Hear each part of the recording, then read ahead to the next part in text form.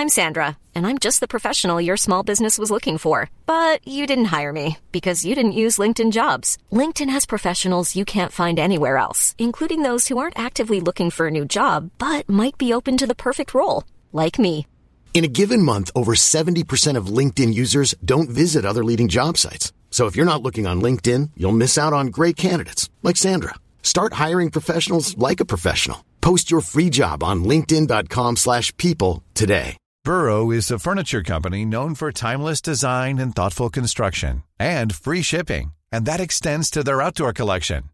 Their outdoor furniture is built to withstand the elements, featuring rust-proof stainless steel hardware, weather-ready teak, and quick-dry foam cushions. For Memorial Day, get 15% off your Burrow purchase at burrow.com/ACAST and up to 25% off outdoor. That's up to 25% off outdoor furniture at burrow.com/ACAST. Millions of people have lost weight with personalized plans from Noom. Like Evan, who can't stand salads and still lost 50 pounds. Salads generally for most people are the easy button, right? For me, that wasn't an option. I never really was a salad guy. That's just not who I am. But Noom worked for me. Get your personalized plan today at Noom.com. Real Noom user compensated to provide their story. In 4 weeks, the typical Noom user can expect to lose 1 to 2 pounds per week. Individual results may vary. Hi. Hi. I'm Mr. Shelby from 304. Right, what can I do for you, Leonard? Bert. Bert, I'm not sure. I think I may have asked you to hold my calls. You don't know? Well, I think I may have. I'm not too good on the phone. Right, you said you like to look people in the eye when you talk to them. Yeah. You don't remember saying that. Well, that's the thing. I have this condition. A condition? It's my memory. Amnesia. No. It's different from that. I have no short-term memory. I know who I am. I know all about myself. Since my injury, I can't make new memories. Everything fades. If we talk for too long, I'll forget how we started. And next time I see you, I'm not going to remember this conversation. I don't even know if I've met you before. So if I seem a little strange or rude or something, I've told you this before, haven't I? Welcome to Syndicate, a film and TV podcast. From our screens to your watch list, we gather to share and discuss your next favorite. Join us as we want you to spend less time scrolling and more time watching. And now, here's your host, Armand Haddad. Hello and welcome to another episode of Syndicate. I am your host, Armand Haddad. This season, we are shining the spotlight on art house films and the power of cinema within our lives. Today's focus is on the 2000 thriller Memento by director Christopher Nolan. To unpack this film, I am accompanied by Joey Hunt, a local film enthusiast. Joey, welcome to Syndicate. Hi, Armand. Thanks for having me. Thanks for having me back. Yeah, it's been a while. I think you were on the Dark Tower episode last, and now you're back for more. Mm-hmm. So I'm glad you're here. So let's get into it. So I can't believe on a season that we're talking about art house films, you recommend a Christopher Nolan film to me. So I have to ask, how did you first discover Christopher Nolan? Christopher Nolan. I first discovered him through Batman Begins in whenever that was. I think like 2005, potentially. Yeah. Don't quote me on that. But so while I was still pretty young, just in high school, and it was definitely a movie that was stepping outside of the normal limitations of content that we were allowed to watch growing up. But pretty impactful just because of the action and kind of just rich and deep storytelling and just the interactions between the characters and the struggle that goes on there within that movie between Bruce Wayne and Ra's al Ghul. Right.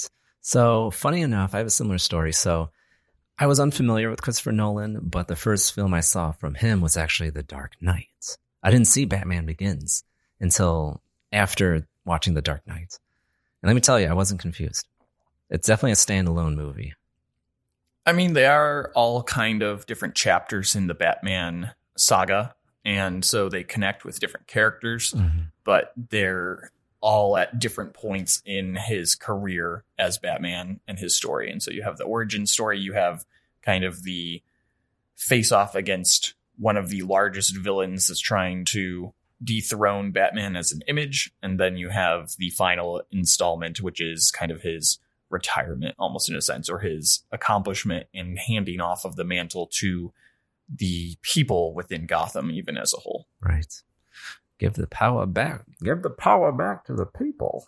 Exactly. So, yeah, I mean, with the whole Batman trilogy that Christopher Nolan created was, I would say, because I grew up with Batman. I watched animated series growing up, and I think I watched the 1989 Batman and the subsequent sequels with Jim Carrey and all that stuff. So I really had a fond fascination with Batman, and with Christopher Nolan doing his adaptations, I was like, oh my God, this is awesome, because it's like, one, it's set in Chicago, which is pretty sweet. And two, it's like a realistic portrayal of this character, because like previously it was like kind of cartoony in a way, where it's like these ridiculous villains, and, you know, he has shark repellent in his utility belt and all that stuff. And some days he just can't get rid of a bomb. Exactly. So I was pretty enthralled by Christopher Nolan's directing that, of course, I was like, well, I had to see his other stuff. And, you know, subsequently he made The Prestige, Inception. So do you have a similar affinity towards Nolan where you're like, oh my God, I have to see his other body of work? I would say I enjoy seeing his other works. But I think his works have not been as strong as earlier in his career. And I think you see that in some reoccurring themes that he's kind of reusing, even just from Memento, in some of the storytelling matrix that he uses, then later on in his career with some of the other movies that he's made as well. Interesting. You know, I don't want to get too off the fence yet, but I do agree with you. Like, I've seen Inception, I've seen Interstellar, I've seen Dunkirk, and like all his later movies, but I never really dived into his earlier work before the Batman movies. And you recommended Memento, and I always wanted to watch it, and I watched it for today's podcast, and I was completely blown away. So how did you first hear about Memento? Because you recommended this to me. Yeah, actually, this was my first time watching it as well. So it was definitely an exploratory movie watch for myself. And so not even just like a rewatch in preparation for this podcast. And it was more, I've been aware of that as a work for a long time now, and just for whatever reason, never got around to watching it. And personally, I'm just not I don't go out for art house movies all that much. And I've seen a few of them here and there and can appreciate some of the artistic styles and storytelling that is used, but generally gravitate towards just different types of storytelling or different agendas within movies, probably more so than anything else. So Memento I had on my list and just like sitting at my house for a long time, especially recommended by my brother, and just hadn't ever actually gotten around to watching it. So what drew you into the story of Memento? Because like all I knew about Memento was there's an element where part of the story is going forward in time, and then the other element is going backwards in time. And that's really all I knew about it. That was pretty close to what I knew about it as well, except I only knew about half of that as far as the storytelling being told entirely reverse. And watching it in 2022, you know, so many years after it was actually released, there's not as much mystery that's going to still be in existence there for a movie like that. Though I'd say that I didn't really have anything spoiled. Not that you can really spoil very much with it being the type of storytelling that gives you the ending right at the very beginning of the movie and then builds up to that and why that's the ending and why it's impactful. Right. Because like going into this movie, like it definitely shows your card. It definitely shows its cards right off the bat. And you're just left with not the mystery of like what happens at the end, but like, how did we get here? Yeah. It's the like journey. Exactly. Because like, have you seen The Prestige? Yeah. Okay. So like in that movie, Christopher Nolan perfectly illustrates the magic trick in the 3-act structure of the film, where it's like, you know, you show you an object, and then they do the turn, and then at the end, it's the reveal, the Prestige. And then with this movie, it's like it shows you the final act, the Prestige, and it's like, okay, let me just show you and deconstruct how we got there. And it's like, it's such a, for being a 22-year-old movie, it's so innovative, and like for modern audiences watching it now, you're left with this sense of like, holy crap. Like, one, it's timeless, and two, like, it's still interesting and still gives like the essence of intrigue when watching that movie. And I think that's the mark of a really great thriller in general, is that as soon as you finish watching it, you want to turn around and watch it over again, because you now have information after having seen the entire film altogether that will inform then how you watch it. And so like Prestige is actually one of my favorite movies, and I've seen it so many times, but there's still so much that you notice kind of every time you watch it. Right. And there are things that are not even like, oh, I didn't put that together because they didn't really reveal it. They give it to you like right out in the open, and you just don't notice because you're distracted by trying to figure out something else, or just following along the intricate story and the character development that's happening. Exactly. It's the art of misdirection, just like with a magician. It's like, yeah, you're looking at my right hand, but what I'm actually doing with my left hand is the trick and the illusion. I love it. So we danced upon it. So before we go any further, actually, before we get there, I do want to talk about, so Memento. This was Christopher Nolan's directorial debut. Like, it's not his first directing venture, because he did short films. He helped out with the movie. But like, this is his first feature film. And watching this, I'm like, okay, I could see why he gathered so much clout so quickly, because like, not only is this an interesting movie, it's a well-made movie. Like, even by today's standards, like, I can't even fathom how he even developed this story of like it's one storyline, but like in opposite directions. It's quite interesting, wouldn't you say? Yeah, and I would say it's even almost more interesting watching it after having seen so many of Christopher Nolan's other films, just because some of the themes that then kind of carry through, focused on what is reality, even in a sense, and how much control do you have over your reality, or what you choose to accept as reality. Right. I didn't even think of it that way, but yeah, you're totally right. Because like the movie, there's unreliable narration from almost every single character, and we're looking through the eyes of the main character, Leonard. And he has a debilitating disability that he got through the events of the film. And it's like, we're seeing it through his eyes. But we're also experiencing it as he basically experiences things as well. Because like, as an audience member, storytelling is usually we know some facts and then the character doesn't. And that's where the tension is. But with this movie, it's like we're along for the ride. And that's where the tension is. And so you're left to try to guess what's actually happening, which characters in reality, it's almost which characters do you trust rather than even do you think this main character should be trusting? Right. Because you are kind of just experiencing it as trying to piece things together with no recollection of what happened prior to this immediate scenario, which is why it works so well, because you have what happened now. And then after that, they go to what happened directly before. Right. And as they do that, then because you already know what happened now, it doesn't really have an impact on what happened before, because you still are left guessing, how do we get to where we are now? Right. You're trying to figure out the much needed context of each and every action, each and every scene, the motives of each person.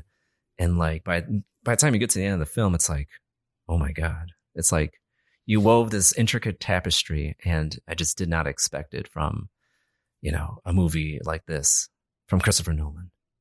So before we go any further, we were dancing upon the plot. So listeners of the show know what time it is. It's time for some elevator pitches. Please stand clear of the closing door. So for those that don't know, if you're selling a movie on a friend, you really only have 60 seconds to do so. So Joey, today I need you to summarize the film Memento within 1 minute while avoiding major spoilers. Are you ready? I think so. That's going to be a tough for this movie specifically, but yeah. Okay, Joey. So I have 60 seconds on the clock. I need you to start in 3, 2, 1, go. So you're basically stepping into the shoes of a character named Leonard, who suffered an accident He can remember everything that happened to him up to the accident, but he's unable to store any short-term memory since that accident has taken place. It's traumatic events, you know, for certain, but you don't really know, or rather it unpacks that as you go through the story and learn why he's made the decision that he has at the very beginning of the movie, which is also the very end of the story. With that, it makes for just a totally unique watching experience that really captures the art of providing you with the end result at the very beginning, while it's still being an interesting story to play out with a lot of character development and just kind of progression from A to B, B to C, etc., etc. Yes. With 8 seconds to spare. Good job, Joey. But yeah, you really summarize it. So like, yeah, the movie is very unconventional in many ways. And the way it does it is, like you said, you get to that A to B moments, but like it's actually reverses B to A. And there's also A to B and also C to D. Yeah, no, that's fair. So yeah, I mean, with this movie, let's really get into it. So like you said, so the movie follows the character of Leonard, and he is an insurance broker, insurance agent. He's like a bureaucracy man for like an insurance company. He's an insurance claim investigator, or at least that's what he was prior to the accident. Obviously, with such a condition, it'd be difficult to hold down any sort of job if you can't remember more than 3 or 4 minutes before right now. Right. And I thought that was interesting. Like, as we're going through this movie, we find out like his previous life and how that impacts his current life. And so we're dropped into this story at the end where he's confronting this guy and he is essentially killing him for whatever things that he has done to him in the past, Leonard. And I'm just confused at that point. I'm like, why is he killing this guy? What did this man do? How do we get to this situation? Because it's truly like the ending of like what Reservoir Dogs or like this crime drama. It's like, okay, like what's happening? And now all I knew about the movie was that there's forwards and backwards. And in the movie, in the beginning, it perfectly shows, I don't know how he did this, but like he like filmed it and then like reversed it literally. And like the guns going off in reverse and like the Polaroid is like, I don't know what it's called, but developing in reverse. So it's like a clear picture and then it goes to white. I thought that was going to be the whole movie. I was like, okay, I really have to focus and like try to figure out, but that's not how the movie goes. No, that's a different movie called Tenet. That's not even close to half as good as this one. Oh my God. Okay. Yeah. So now you can see some of the similar themes that I was talking about that Christopher Nolan has kind of carried through. I'd say there's been similar occurrences in Inception and Interstellar as well, less than the Batman movies that he's made, or The Prestige specifically. Imagine if Batman was like going backwards, like, oh, okay, I have to fight the Riddler. But before we get there, and then the next thing is like, who is the Riddler? That sounds more like Marvel kind of endeavor than a Batman kind of endeavor, actually. Right. Yeah, like a what if, where like Spider-Man is like, okay, I found a time machine, guys. I'm sure there's some sort of villain that like reverses or puts time in reverse rather than going back like the Flash might. Oh, right. Yeah. Maybe like Thanos, because he does have the time gem and the reality gem. So he could make some time machine. I don't know. But anyways, back to Memento. But yeah, like I didn't notice that until right now that Tenet totally ripped off Memento. Like, can you plagiarize yourself, Joey? Is that even possible? I mean, he does it in a different way. So Tenet is actually passage of time that is going in reverse. Right. Against passage of time that is going linear as we usually experience it. Yeah. And so Memento is a little bit different in that it's not so much that anything is moving backwards. It's just that the first scene establishes that we are going from the ending towards the beginning of the story rather than the other way around. And so they demonstrate that with the scene that you mentioned where everything moves actually literally in reverse. And then the movie is kind of spliced and intercut between black and white scenes so that you know that those were happening at a different time. And those are moving forwards. And then full color scenes that are still moving forwards within their specific scene. But you get to the end of that scene and go to see what was happening in this conversation, the black and white kind of chain of events that split then with the next color scene, ending with where you began with the last color scene. Yeah. And I thought that was a pretty strong stylistic choice because, like, right off the bat, with the opening credits, like, you know, you're not confused. You understand things are moving backwards in color. Yep. And then black and white's going forwards. Yep. So, like, narratively speaking, like, it makes sense because it's always like A, B, A, black and white, B, color. And it's like the black and white gives context to the color, and the color gives context to the black and white because, like, the color is the mystery aspect. Like, we have this one of the main antagonists, Teddy, who's played by Joey Pants, opposite Guy Pearce, who is Leonard, the guy with the memory issue. So Leonard kills Teddy, and we're trying to figure out why. And then slowly throughout the movie, we find out that his wife was assaulted and murdered, most likely by Teddy. And then all the other events that led up to him figuring it out, and then him being used by all these other entities for whatever nefarious reasons. And then the black and white kind of peeks into his previous life of him as an insurance broker and working on a very similar case to what ends up happening to him, which I thought was super interesting. So who was that guy that... So in the beginning of the movie, Leonard, like, tattoos a whole bunch of information on his body so he doesn't forget. Because, like, what was his memory span? Like 3 minutes or something? Super short. I don't think it ever establishes an exact amount of time. Yeah. It's just more like if he gets distracted, then that's going to delete everything in his memory that happened in the last few minutes. That is wild. But, like, so if you have that ailment, you know, you got to have, like, a pad of paper next to you. You got to have, like, something to write down. It's like, okay, I need to remember. Because, like, there's certain scenes, which, you know, the tension is really driven up because it's like, he needs to remember something because something crucial happened and he doesn't have a pad of paper or a pen. So he's, like, scrambling to find, like, some pens or paper to write things down, and he can't. And I thought that was, oh my God, so frustrating as a viewer to watch because I'm like, oh my God, just find the paper. You have to remember. And then some scenes he doesn't remember. Yeah. And that is the biggest telling point of one of the themes in this movie, which is everybody manipulates Leonard. Every single person that he encounters tries to manipulate him. And I thought that was super interesting. What did you think about that?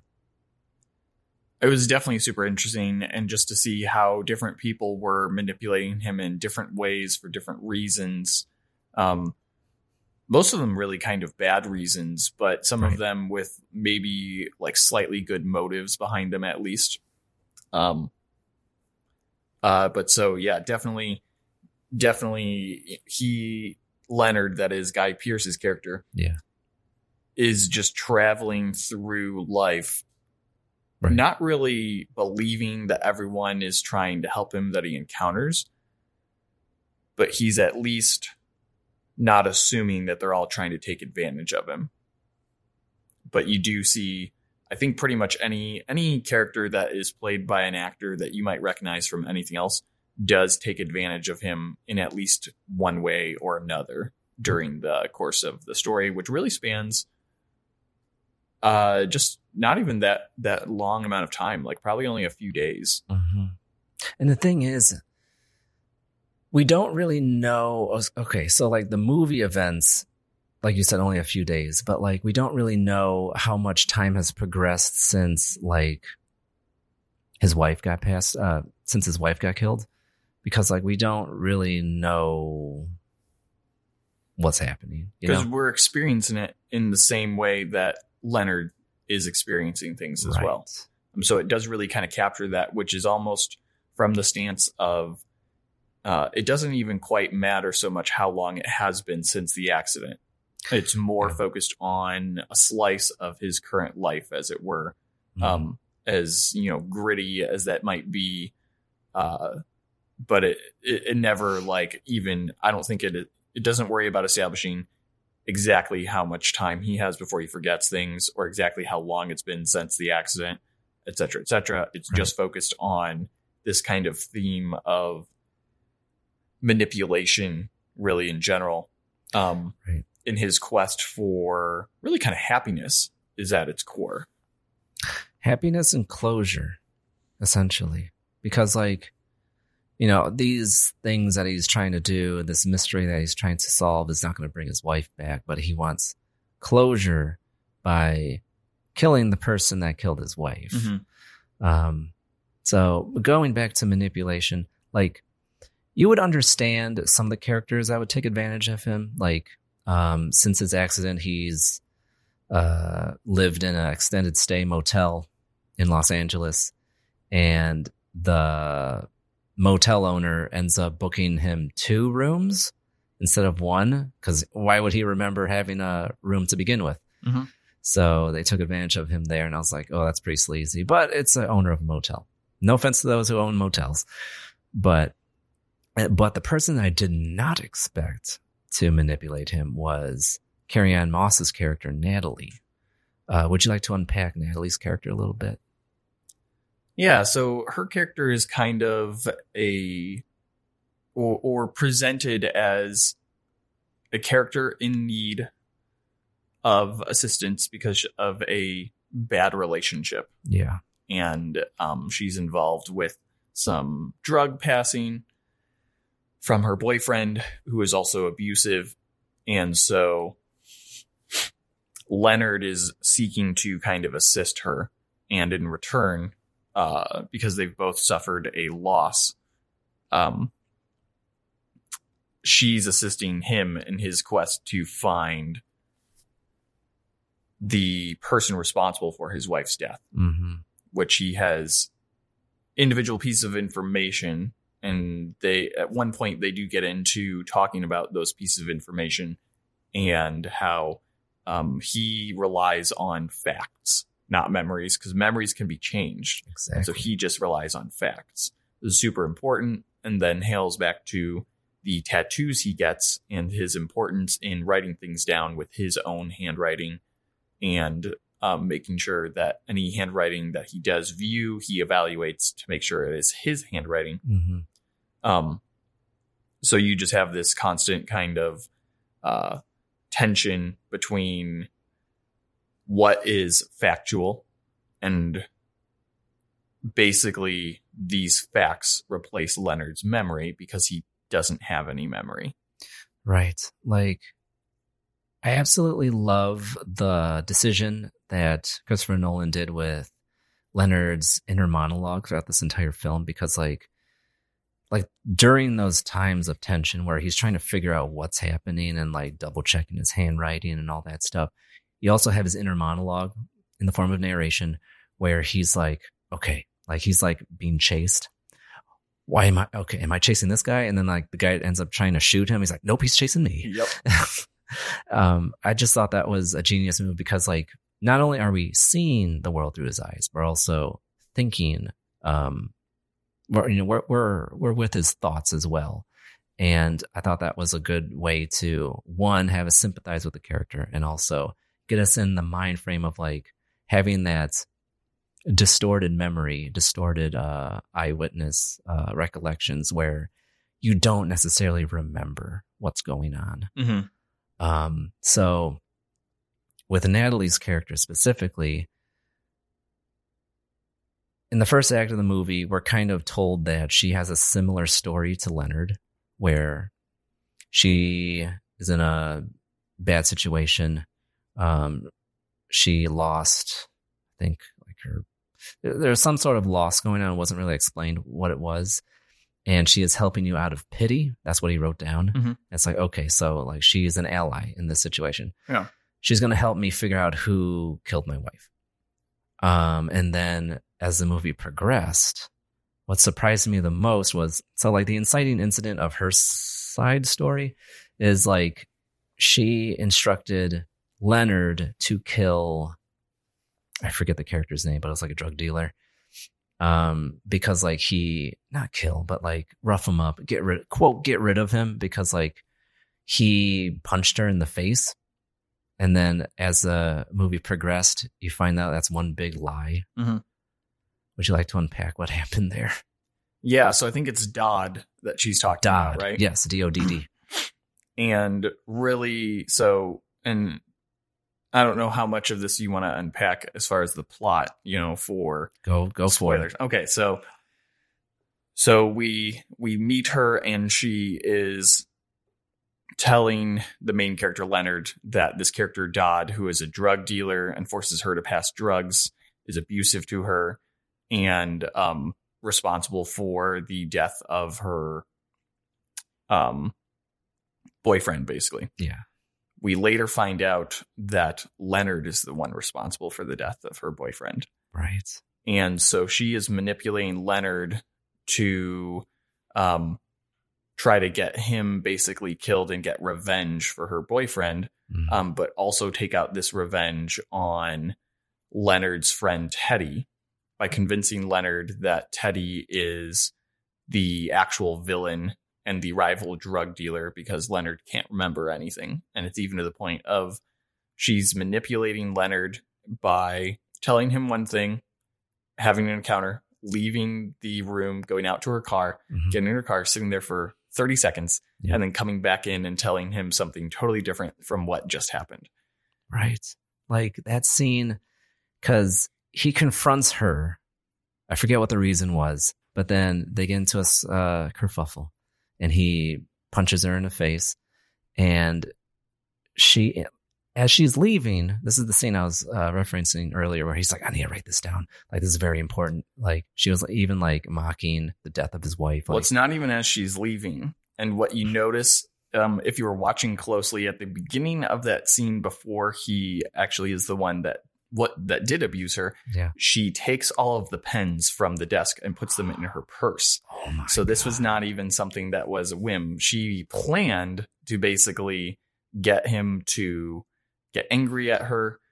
Wow. And then just be able to use that to her advantage and then create an environment where he wouldn't be able to remember on purpose. And she even is telling him to his face literally what she's planning to do, and that there's nothing he's going to do about it because he's going to forget inside of 5 minutes from now.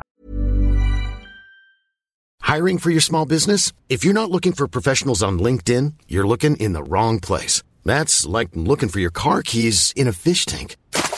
LinkedIn helps you hire professionals you can't find anywhere else, even those who aren't actively searching for a new job but might be open to the perfect role. In a given month, over 70% of LinkedIn users don't even visit other leading job sites. So start looking in the right place. With LinkedIn, you can hire professionals like a professional. Post your free job on linkedin.com/people today. Burrow is a furniture company known for timeless design and thoughtful construction and free shipping. And that extends to their outdoor collection. Their outdoor furniture is built to withstand the elements, featuring rust-proof stainless steel hardware, weather-ready teak, and quick-dry foam cushions. For Memorial Day, get 15% off your Burrow purchase at burrow.com/ACAST and up to 25% off outdoor. That's up to 25% off outdoor furniture at burrow.com/ACAST. That is such a genius move of attention to detail that I did not pick up on. She walks in the house, goes first to the desk, takes the pens and pencils from like a pen cup. I remember that. Throws them in her purse and then goes talk to him. And you're like, huh, that's weird. And then as things play out, you realize, as the next scene plays, you realize exactly why, because she had already, this was intentional. This was planned. And as the story progresses further, we encounter the first time where she realized that he was responsible for her boyfriend's likely death and why he was missing.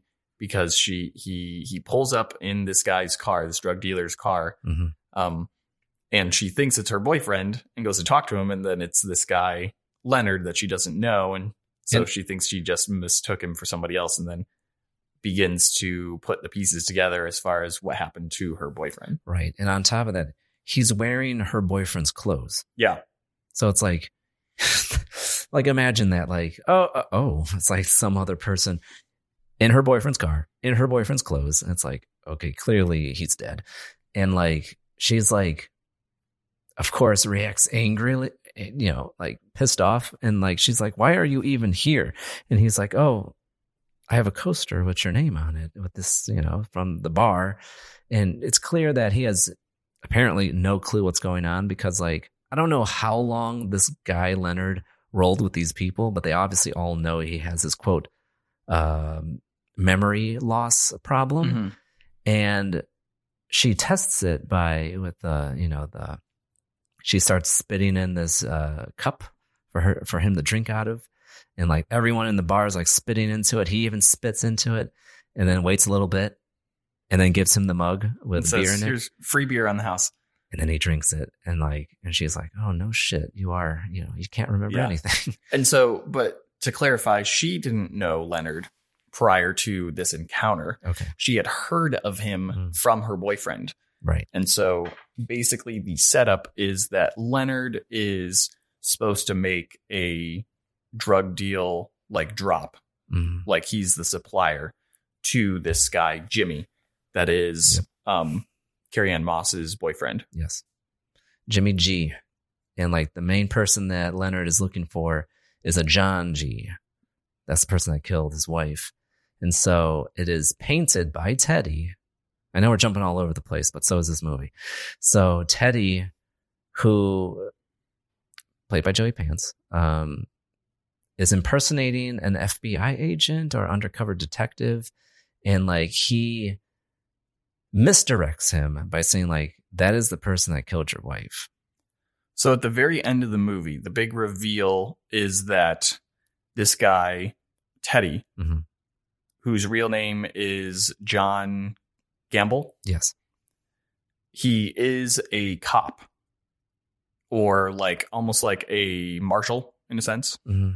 Or he at least was a cop, maybe even. It would be a better way to put it. And he's kind of turned vigilante and is using Leonard's lack of remembering anything to basically go from town to town with Leonard and kill some of the worst kind of people that are around. And so he has already done this a few times with Leonard.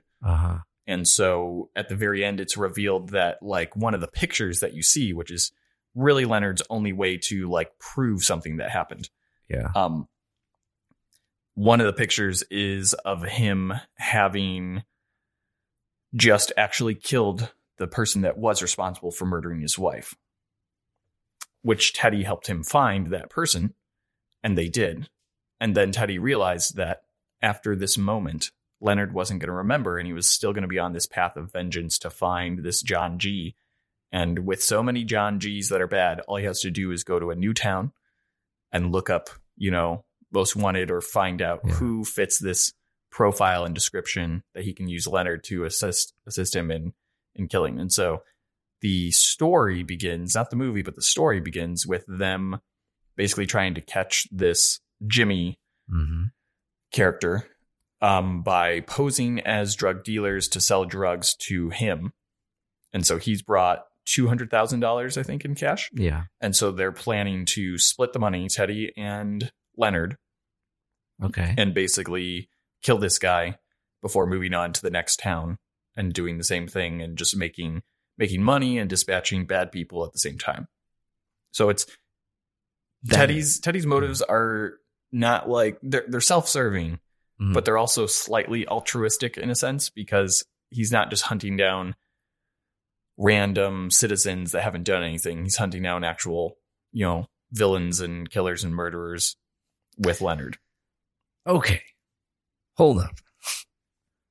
We need to unpack this, because I totally did not get that from this movie. Are you serious that Teddy was, because I thought he was BSing. I thought he was like, oh, I'm a cop, quote, wink, wink, just to So because that part comes at the end, like that's always a possibility. And I think that's where Christopher Nolan does paint interesting pictures, like with Inception, the ending of Inception, where you're left to try to discern, is this reality or is this just what the main character played by Leonardo DiCaprio has accepted as his reality is good enough? Yeah. And so then it doesn't matter whether it's reality or not. So Nolan's doing something a little bit similar there, where he's leaving it up to you a little bit to decide or attempt to discern. I think at that point, because the characters already know that he's not going to remember, there's no reason for them to really be lying or feel like they need to lie, because especially in that scene where Teddy reveals this, he's not revealing it to save his life or anything like that. He's just revealing it for like matter of fact and like for sake of argument, conversation with Leonard, as far as Leonard realizes that he just killed somebody who was not the guy that he's trying to hunt down and kill. And so Teddy reveals, he's like, well, what does it matter? Like, you still get that same feeling. And tomorrow you're not even going to remember that you killed this guy or that you killed the actual guy, 2 years ago. Yeah. And that you've done this so many times since then. And so it's at that point that really we see the true master manipulator behind everything is actually Leonard himself.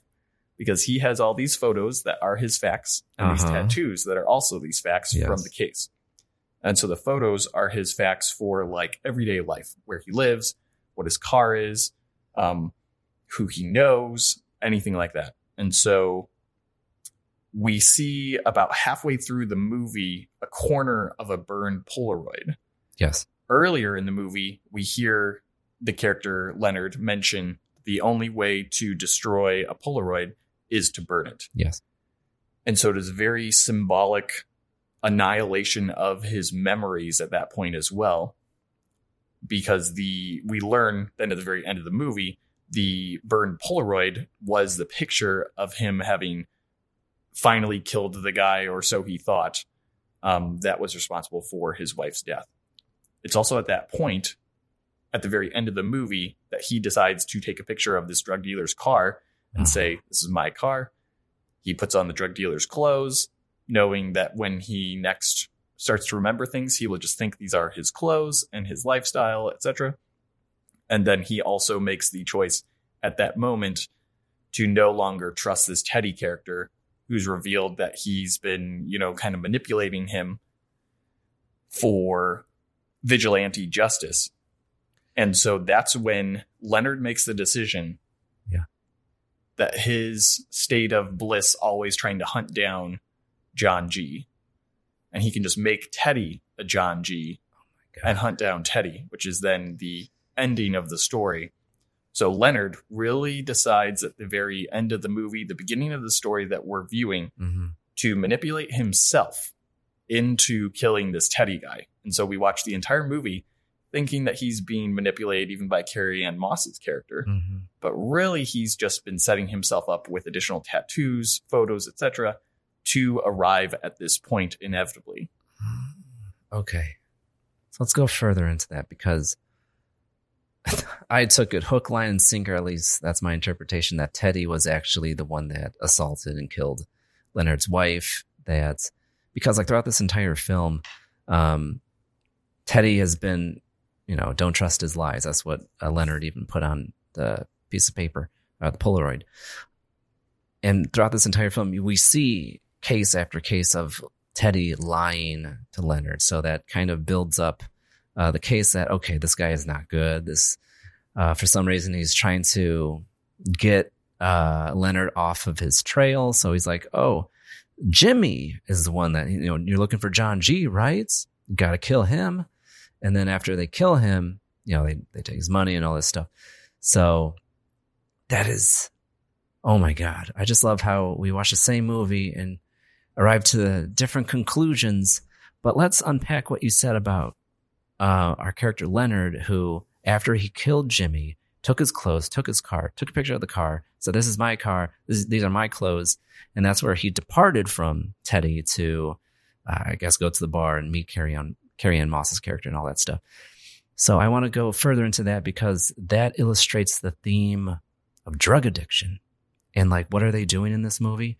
They're working with drug dealers. They're killing drug dealers. And what do drug addicts do when they take drugs? They're trying to chase the dragon. So Leonard's dragon is killing John G, figuring out who killed his wife. Yeah. And, you know, you can never catch the dragon. You're just chasing. That's where the thrill is. And he doesn't want to give up that addiction of like, I need to find out who my wife's killer is. And I think that also illustrates when he buys the escort for the evening and he doesn't want to do any sexual activity with her, but he's like, I want you to put these around the room. I want you, you know, as I'm sleeping, go into the bathroom, slam the door, which wakes me up. And he's kind of like reliving that moment of like when his wife died. So I interpret that initially as grief. It's like, oh, okay, this is like a very intense, he's grieving the moment of like when his wife died. But like when you reframe it with chasing the dragon motif, like he's totally going back to that moment, back to that when the first incident happened, kind of like when a drug user, you know, takes heroin for the first time or anything.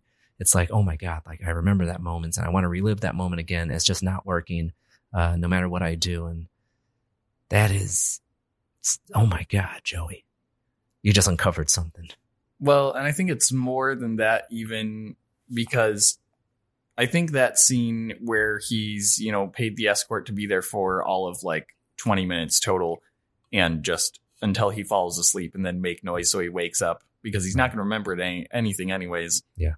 And then we progress to the next part of the story, which is the prior scene where he's burning all this stuff. And as he burns it, he's remembering his wife as well and the memories that these items have. And he muses that because of his condition, it's very likely he's burned 80 boxes of this sort of stuff previously. And so he also muses that, you know, he can't remember anything. And the worst thing that he can't remember is to get over his wife. And so there's this moment right then and there where he has like some self-reflection and realizes that really what he needs to do is be able to move past the events that caused his wife's death. Right. But because his memory doesn't allow him to make any new memories, he can't even move past that. Oh my God. And so that's about midway through the story. And then at the beginning of the story, aka the end of the movie, that's when he also has this epiphany realization that for him at this point in life, because he can't remember, happiness is just always chasing down this next guy that is his wife's killer. And he can make whoever he wants be that killer because he's not going to remember that it's not actually his wife's killer. And so then that's when he decides he takes down Teddy's license plate number and writes it down as this is a fact for the case. And so basically alters his own memory or his own facts by doing that. And then also burning the picture of Jimmy. So he doesn't have the memory of having killed John G, quote unquote. Holy shit. Wow. That's amazing. That's great storytelling. Because like, so side note with the ending of the movie. So I was partially telling the truth because I've actually seen Memento before. Only the last scene on TV many years ago. Okay. Because I would be flipping through channels and like, oh, I had HBO or whatever. Like, oh, Memento, I heard that's a good movie. So the ending was on where Teddy, like, okay, so Leonard took like Teddy's keys and like threw them into a bush. And like Teddy's like, oh, where's my keys? And then like Leonard is writing down the license plate number to get a tattoo to further this like, okay, so he's actually John G and blah, blah, blah. I just watched that one scene and I was like, what the hell kind of movie is this? Who ends a movie like this? Oh, I don't know where my keys are. And I'm like, wow. So I never watched it because like I had zero context. I didn't know anything about the movie. I just saw some Joey Pants looking for his keys in a bush. And that's how the movie ends. I'm like, what kind of movie is this? So, but that's okay. So that's super interesting. Like that he creates his own reality, creates his own narrative to fulfill this desire to find his wife's killer.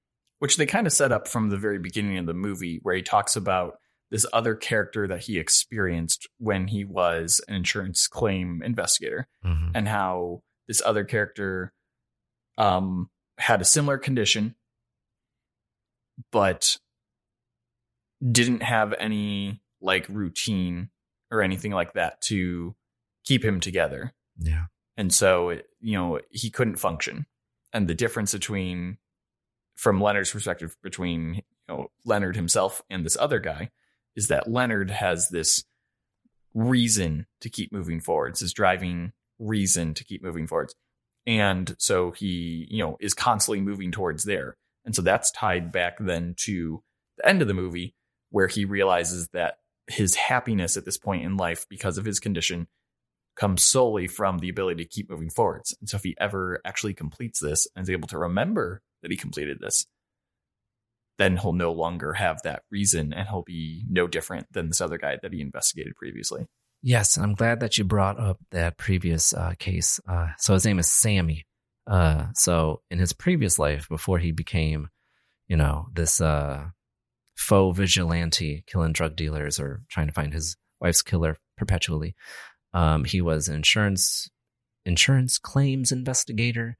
And one of his insurance claims was this man who suffered an accident, and then he had short-term memory loss permanently. And he didn't believe him at all. And I thought that was the overall story behind there was like this poetic justice behind the main character, because like he didn't believe Sammy's case, which ends up being a tragic tale. And then that ends up, having this like karma moments where it ends up haunting his life forever. So what did you think about all that? That was pretty interesting. And I think that was the first sign that maybe not everything was as it appears, because he's laying out this story about this character in all of the flashbacks. So the black and white scenes, that's kind of the primary focus of those scenes. Yeah. And as we go through the story, we also begin to question whether this story is actually even true, or whether all the characters in this story about Sammy Jenkins actually exist. And so the character Teddy, even like points out at one point, like, dude, that guy, Sammy, didn't have a wife. You had the wife that needed the insulin shots. And we have these different versions of memories that Leonard has of his wife, like either pinching her or like giving her insulin shot. Yeah. That make him kind of question whether or not he's remembering things correctly from even before the accident, which he says he can remember everything just fine from before the accident, which is no reason for us as the viewer to assume is not true. Right. But just as anybody in the real world experiences, memory can be a tricky thing and can change with time as well, or people can remember events in slightly different ways, or different things about events that take precedence for that memory.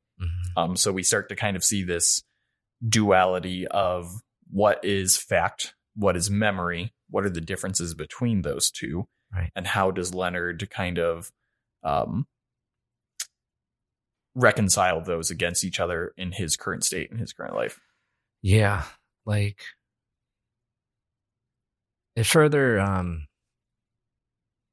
it's this theme of unreliable narration again, because like halfway through the movie, I was like, when Teddy was like, oh, like your wife was actually diabetic, like Sammy didn't have a wife. And it's like, okay, is this true? Like for a hot second, I was like, wait a minute. Has this all been a lie? But I was like, no, it can't be a lie, because Teddy lies. Don't believe his lies. And like, now that you lay it, out like this, and it's like, okay, clearly maybe Leonard is justifying his life now and like trying to like piece together, fragments of like his past to somehow make sense of his current reality. It's very interesting. And like you said, Christopher Nolan doesn't lay out, the full picture for us. And that's why we're talking about it right now, because like, you're on the camp of like, this is all a fabrication. It's probably not true. While I'm like, I like to believe. I want to believe.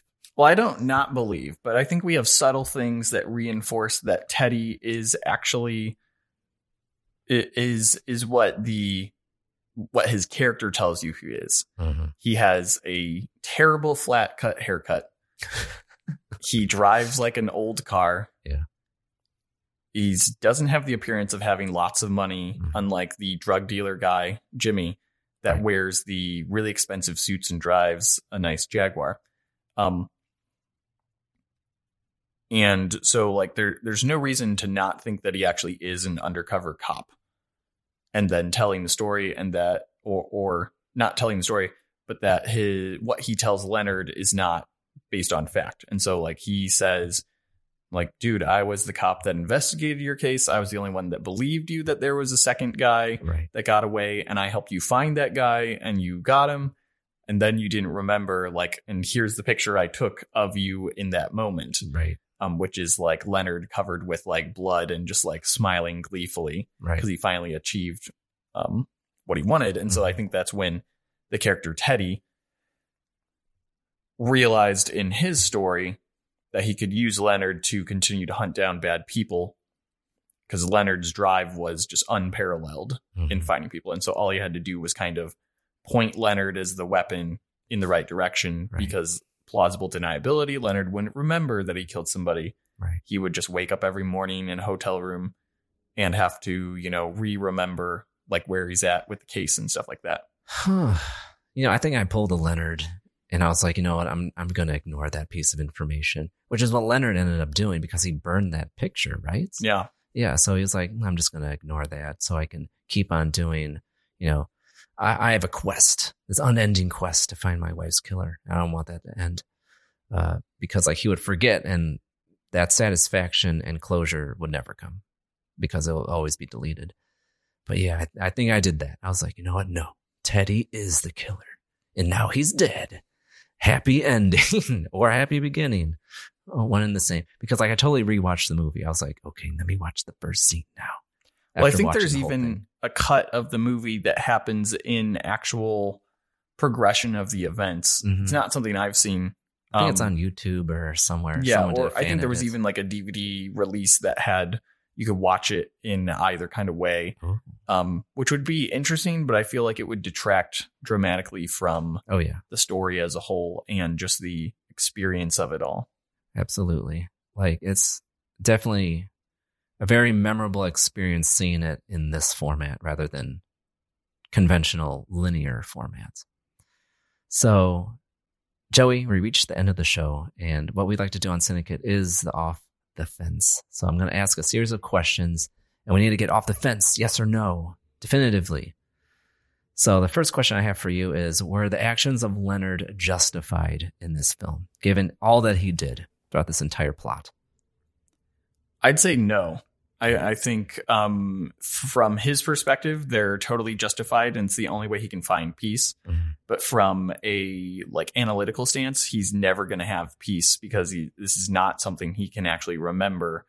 And also just the reality that revenge doesn't actually satisfy, which other characters even mention, to Leonard.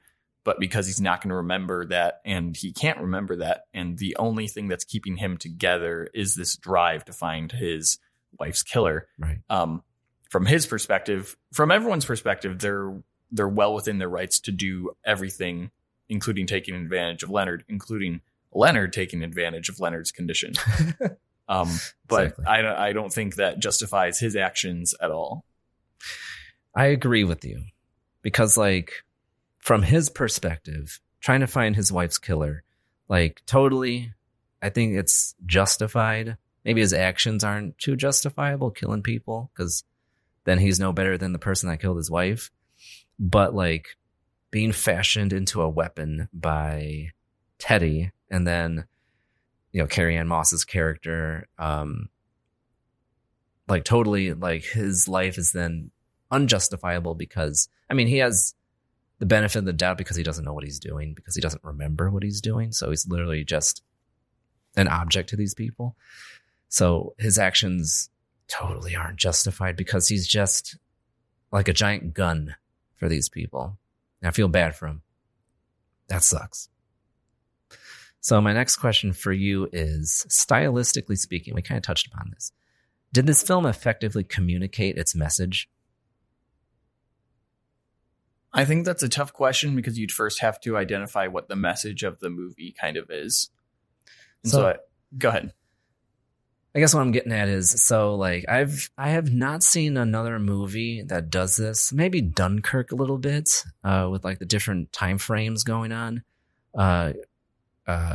coinciding at the same time. Of a Memento, but like it's like going forwards in time and then going backwards in time. Like each like in the like act, like each act, maybe there's like 8 acts, and then but instead of like going forwards, it's going backwards. Like, okay, 8, 7, 6, 5, 4, 3, 2, 1. Mm-hmm. Do you think so? The overall movie is a thriller, a crime drama, a revenge plot. Do you think, being it's unconventional, do you think it still portrayed that message of like you understood what was going on? Oh yeah, and I think especially with the beginning moving actually in reverse, and then after maybe like the third scene after that, then you're like, okay, yeah, no, this makes total sense in setting up the scene that we just saw prior to this. And then you're like, so how did we get to here, the beginning of this scene? And so then you're doing this game of remembering, where things like ended, right, as you go into the next scene, or where things began for each scene, because then in the next scene where it ends is going to be picking up right where that kind of, or overlapping with that prior scene. Right. And I think it caused you to kind of plug in even more and get more invested in the film, because it's like, okay, I have to pay attention even more to this story, because like if you just like half watch it or not pay attention, you're going to be lost very quickly. And then you get to the end where the two progressing plots really meet as well. Mm-hmm. And so you have the black and white storyline coming towards the beginning of the colorized version. And then you have this critical moment in not just the storytelling of the movie, but also Leonard as a character, when he really, you can tell he makes that decision to turn against Teddy in that moment. And so that's when you have the black and white storytelling then become colorized. Yes. So you're kind of similar to Tenet in the sense that you're experiencing two separate journeys, in this case, simultaneously for a single character, rather than Tenet, which was trying to do for like two separate characters moving opposite directions. Yeah. Like that was such a satisfying moment in the film where it went from black and white to color. And it's like, yes. And it's kind of like the true climax of the film too. So God, I thought that was amazingly effective and, awesome to see. So moving from there, do you think Memento, out of his entire filmography, do you think it is the strongest film? Probably not. I think it's very good, very well made, very interesting storytelling. I think I would gravitate towards Prestige as his one of his better works, and then also Dunkirk. And I think Dunkirk is one of those movies where you have to watch them a couple times before realizing just how good it is. Because each of his movies, he's kind of setting up a situation that you kind of have to get used to a little bit, because it's going to be slightly different from what you're very used to. But just the like moment at the end of Dunkirk where the watch stops and the characters are able to actually like rest and calm down is just a really satisfying moment for that story, which is also based on, true events. Yeah. Unlike the rest of Nolan's movies. So, I mean, definitely Memento is one I'd rewatch, but I would put probably Prestige and Dunkirk above Memento. Interesting. For me, Memento is definitely up there, but I don't think it's his strongest film. I think, like you said, there's a lot of hallmarks from Memento that, are found in other pieces of his filmography, and it shows. So this movie is definitely important for his overall storytelling techniques and aesthetic, but I don't think it's his strongest film. hot out of the gate, like, awesome, amazing film, but like, Mom deserves the best, and there's no better place to shop for Mother's Day than Whole Foods Market. They're your destination for unbeatable savings, from premium gifts to show-stopping flowers and irresistible desserts. Start by saving 33% with Prime on all body care and candles. Then get a 15-stem bunch of tulips for just $9.99 each with Prime. Round out Mom's menu with festive rosé, irresistible berry chantilly cake, and more special treats. Come celebrate Mother's Day at Whole Foods Market.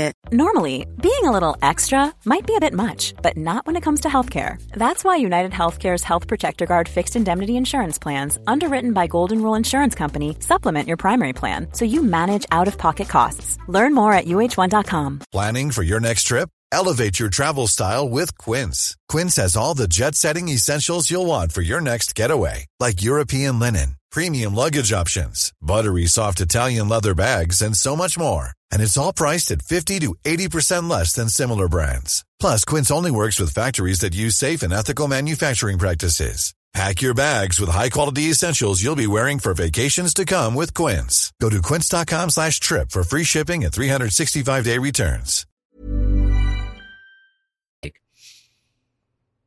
I think The Dark Knight is one of his stronger films.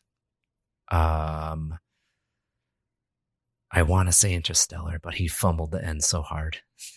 Like, it was good. And it's like, oh, you messed up. But like, what was that other film? Oh, Prestige. Yeah, I think that's a masterpiece, start to finish.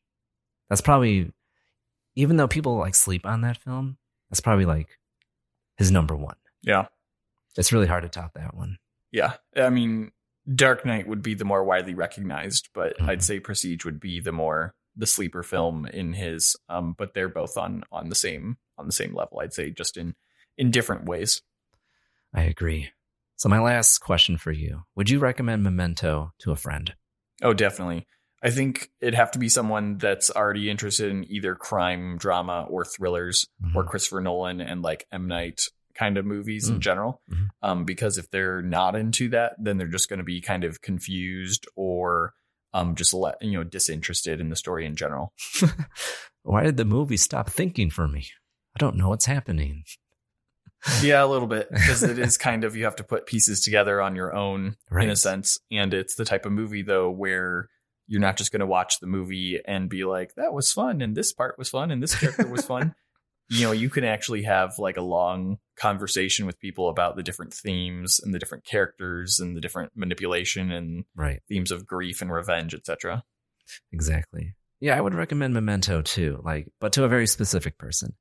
Like, not everyone would like this movie, but for those that like the thrillers, like the crime dramas, like solving a puzzle on screen in real time, definitely check out this movie. Yeah. Like, that was Memento.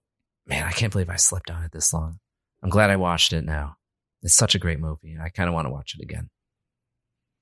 Are you ready to wrap this up? Yeah. Okay, let's do it. But that's it for this time on Syndicate. We hope you enjoyed yourself. We've been talking about Memento. Please check it out where it is available. And before we go, I'd like to thank Joey for coming out to the show. Thank you, Joey. Glad to be here. Thanks for having me. You're welcome. I'm glad that you recommended this great movie today. But if you'd like to keep this conversation going, please add us on your favorite social media platform at Syndicate. That is Syndicate on Instagram, Twitter, and Letterboxd. Have Discord? Feel free to join the growing film community there at syndicate.com/Discord, where you can catch myself and other podcasters and listeners talking about this film and others. But if we miss anything during this conversation, please send us a message at info@syndicate.com or visit the website syndicate.com. Until next time, stop that scroll and spend more time watching. Goodbye.